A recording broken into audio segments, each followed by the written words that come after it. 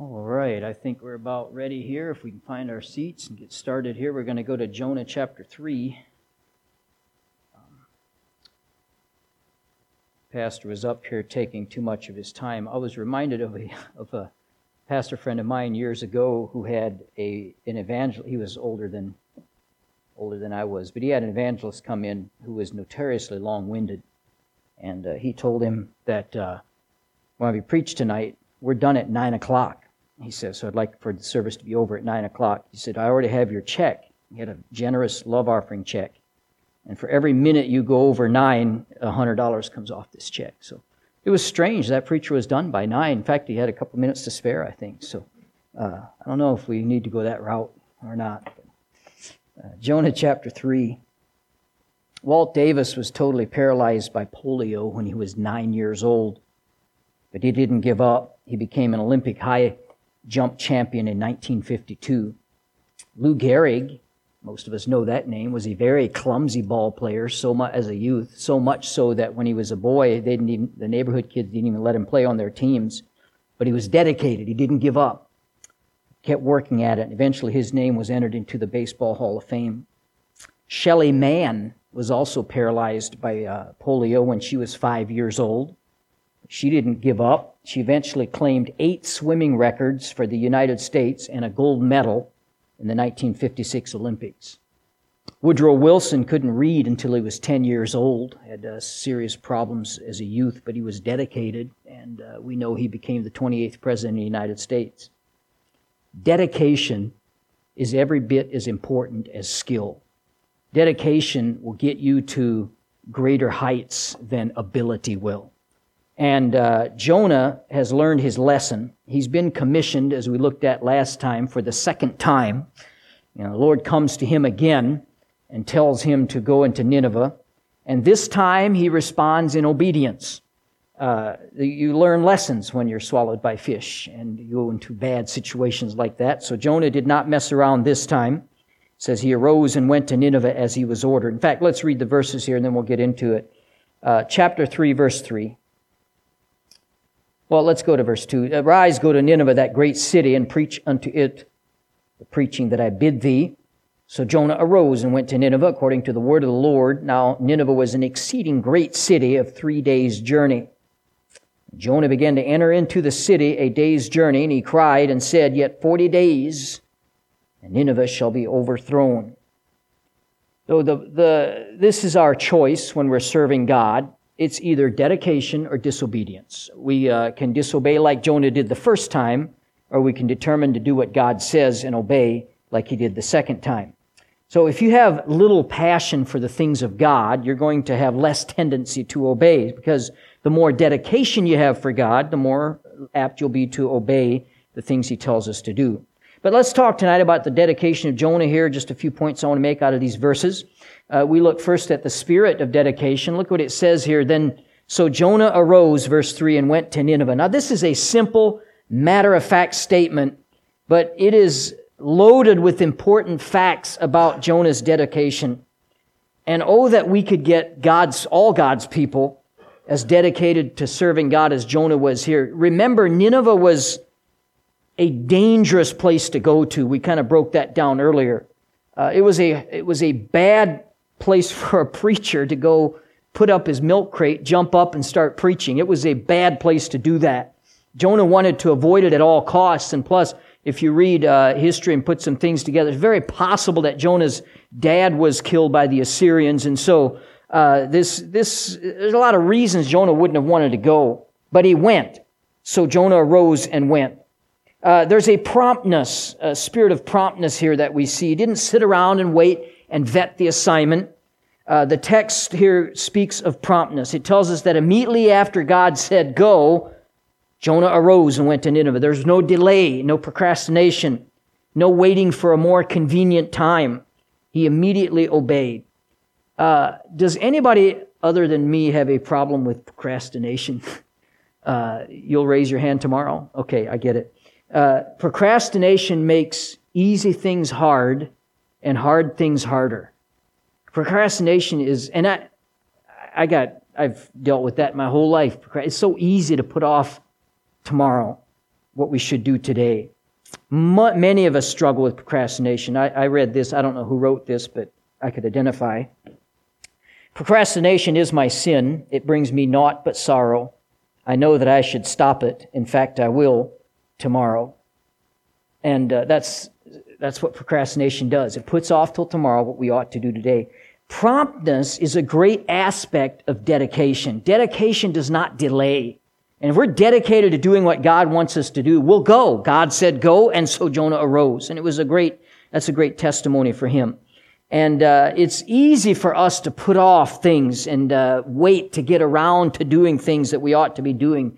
The last year I was reading along this line, and I came across the eat the frog principle. Have you read about that, where you're supposed to eat the frog first thing in the morning? So the most difficult thing or the hardest thing you have to do that day, they liken that to the frog. Eat the frog first thing. Do the hardest thing first. Get it out of your way, and instead of procrastinating. And so those are things we have difficulty with.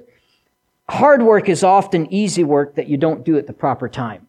Hard work is often created because we procrastinate and let it get worse. So there's a spirit of promptness. There's also a spirit of diligence here. Benjamin Franklin said, diligence is the mother of good luck. A lot of people like to depend on luck. Well, diligence is a lot better. We won't get very far without diligence. Now, Jonah's assignment here, again, would require some hard work. He had to go all the way to Nineveh. Nineveh was about 500 to 600 miles from Jonah's home. It was a hard journey, a long journey, but diligence will be found in dedication. The dedicated soul will not be afraid of hard work. The diligent soul is not going to be afraid of some sweat. And if we're diligent in doing God's work, we'll be willing to get our hands dirty in it. We're willing to put in the hours, put in the work, and be a self-starter, not have to be told all the time. The only place that success comes before work is in your dictionary. It doesn't come before work in any other area.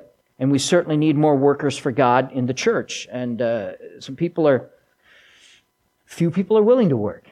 Most people want to sit.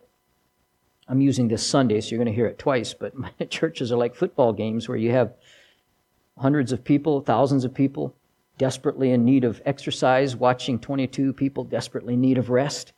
That's how some churches operate as well. And so we need to be willing to work, need to be willing to do what God tells us to do. We like the spotlight. We like the recognition, but too few have the dedication that includes diligence.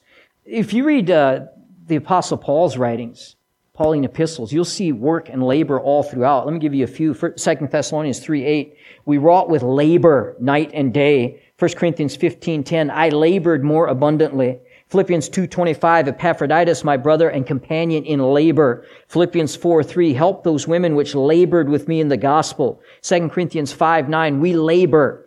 He was not afraid of work. He was not afraid of a little sweat, and we ought not be either. Jonah could not fulfill his commission if he was not diligent. And can I say, neither will we. We have to be diligent about doing what God wants us to do. And then there is also a spirit of unselfishness here. You can't be dedicated to God's work and be selfish. Jonah had to put aside his own desires, his own safety, in order to do God's work. And again, he wasn't willing to do so at first, but now he's repented. When he was, we saw in the prayer in chapter 2, he is repented, and now he's ready to do what God tells him to do. We cannot be serious about serving God and selfish at the same time. The Bible tells us, Jesus actually said, if any man would follow me, must deny himself, Matthew 16:24. I think really what part of what dedication to God is unselfishness. We're putting ourselves aside and taking on His will in our life.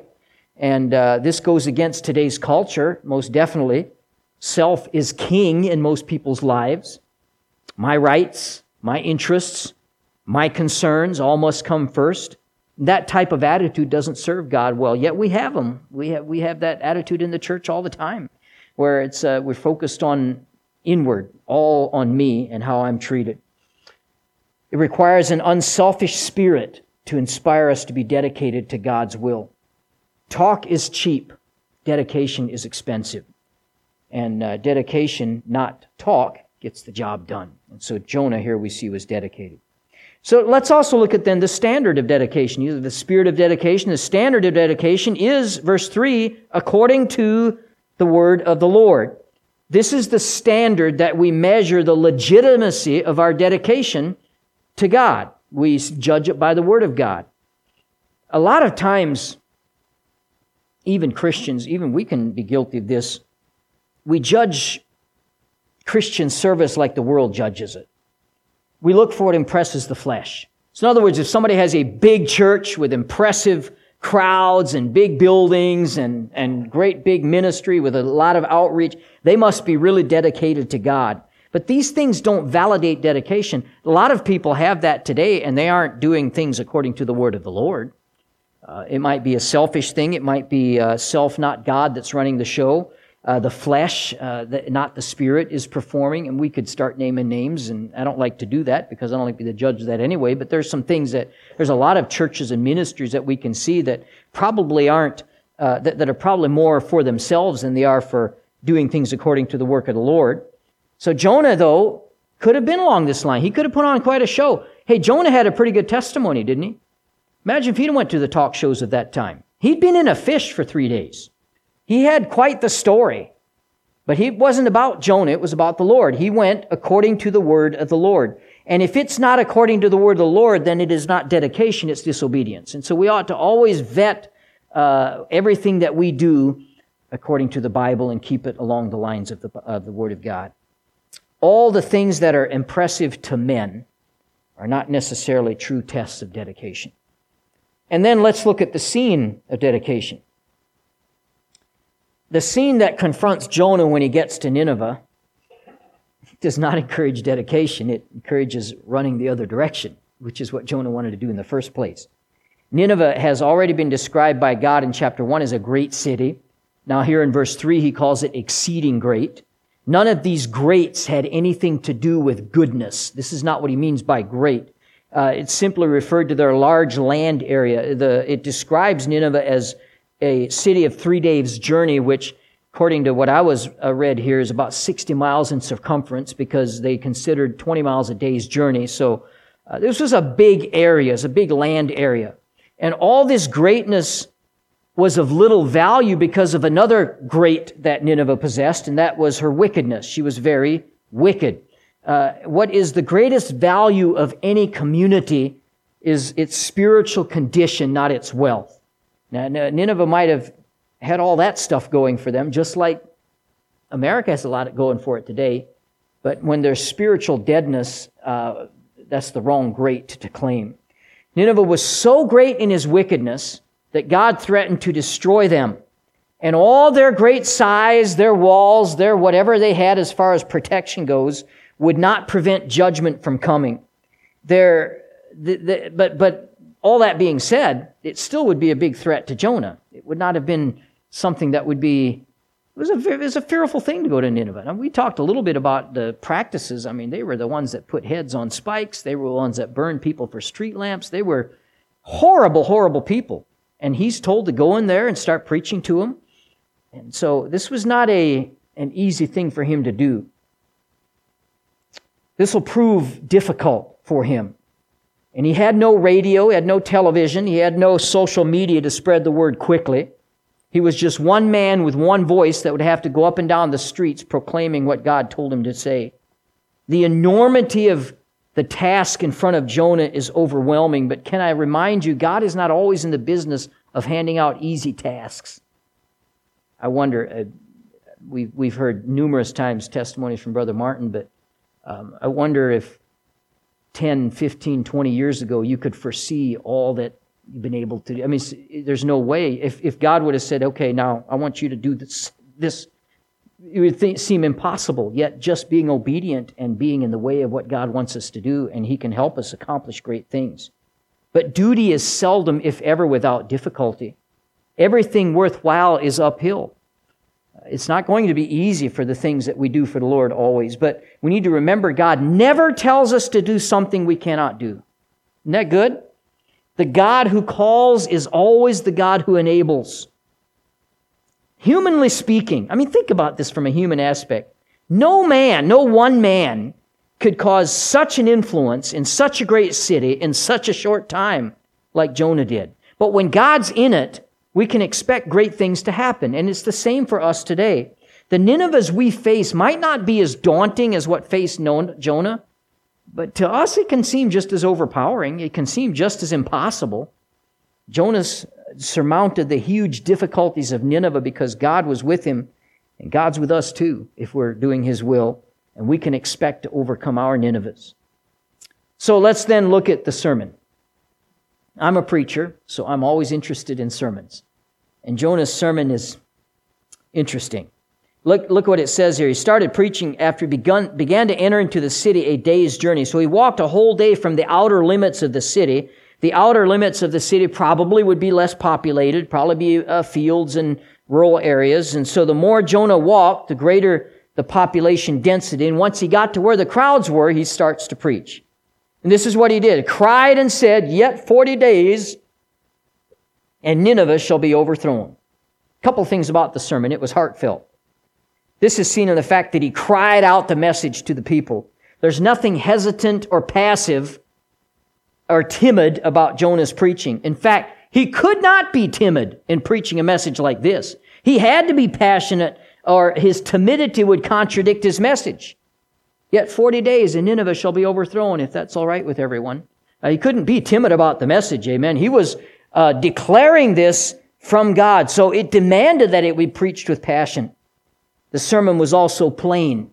He was not out to impress people. This was not a 3 points and a poem type message. It was just he didn't wow the bystanders with the philosophical depth of his knowledge.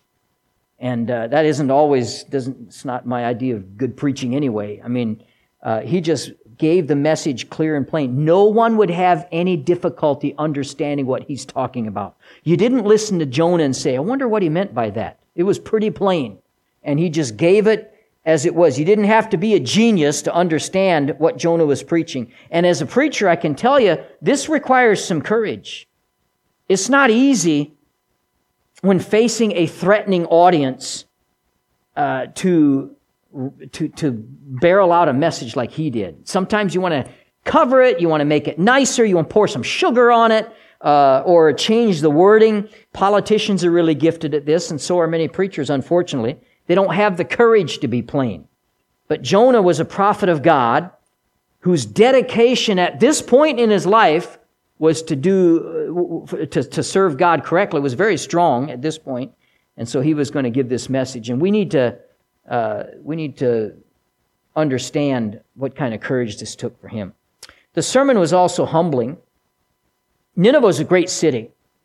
The Ninevites knew that. They would have been as people of a city like this would be, they would have been very proud of that.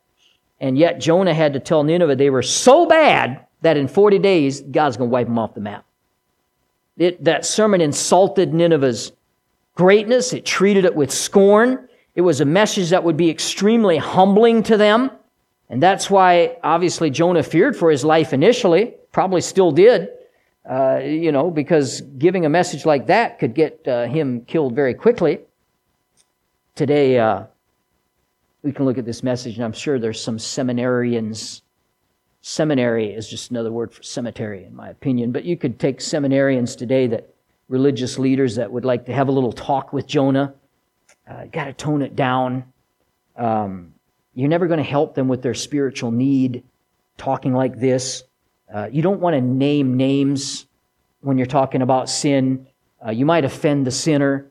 You want to be a popular preacher, preach against sin. You want to be unpopular preacher, preach against sins.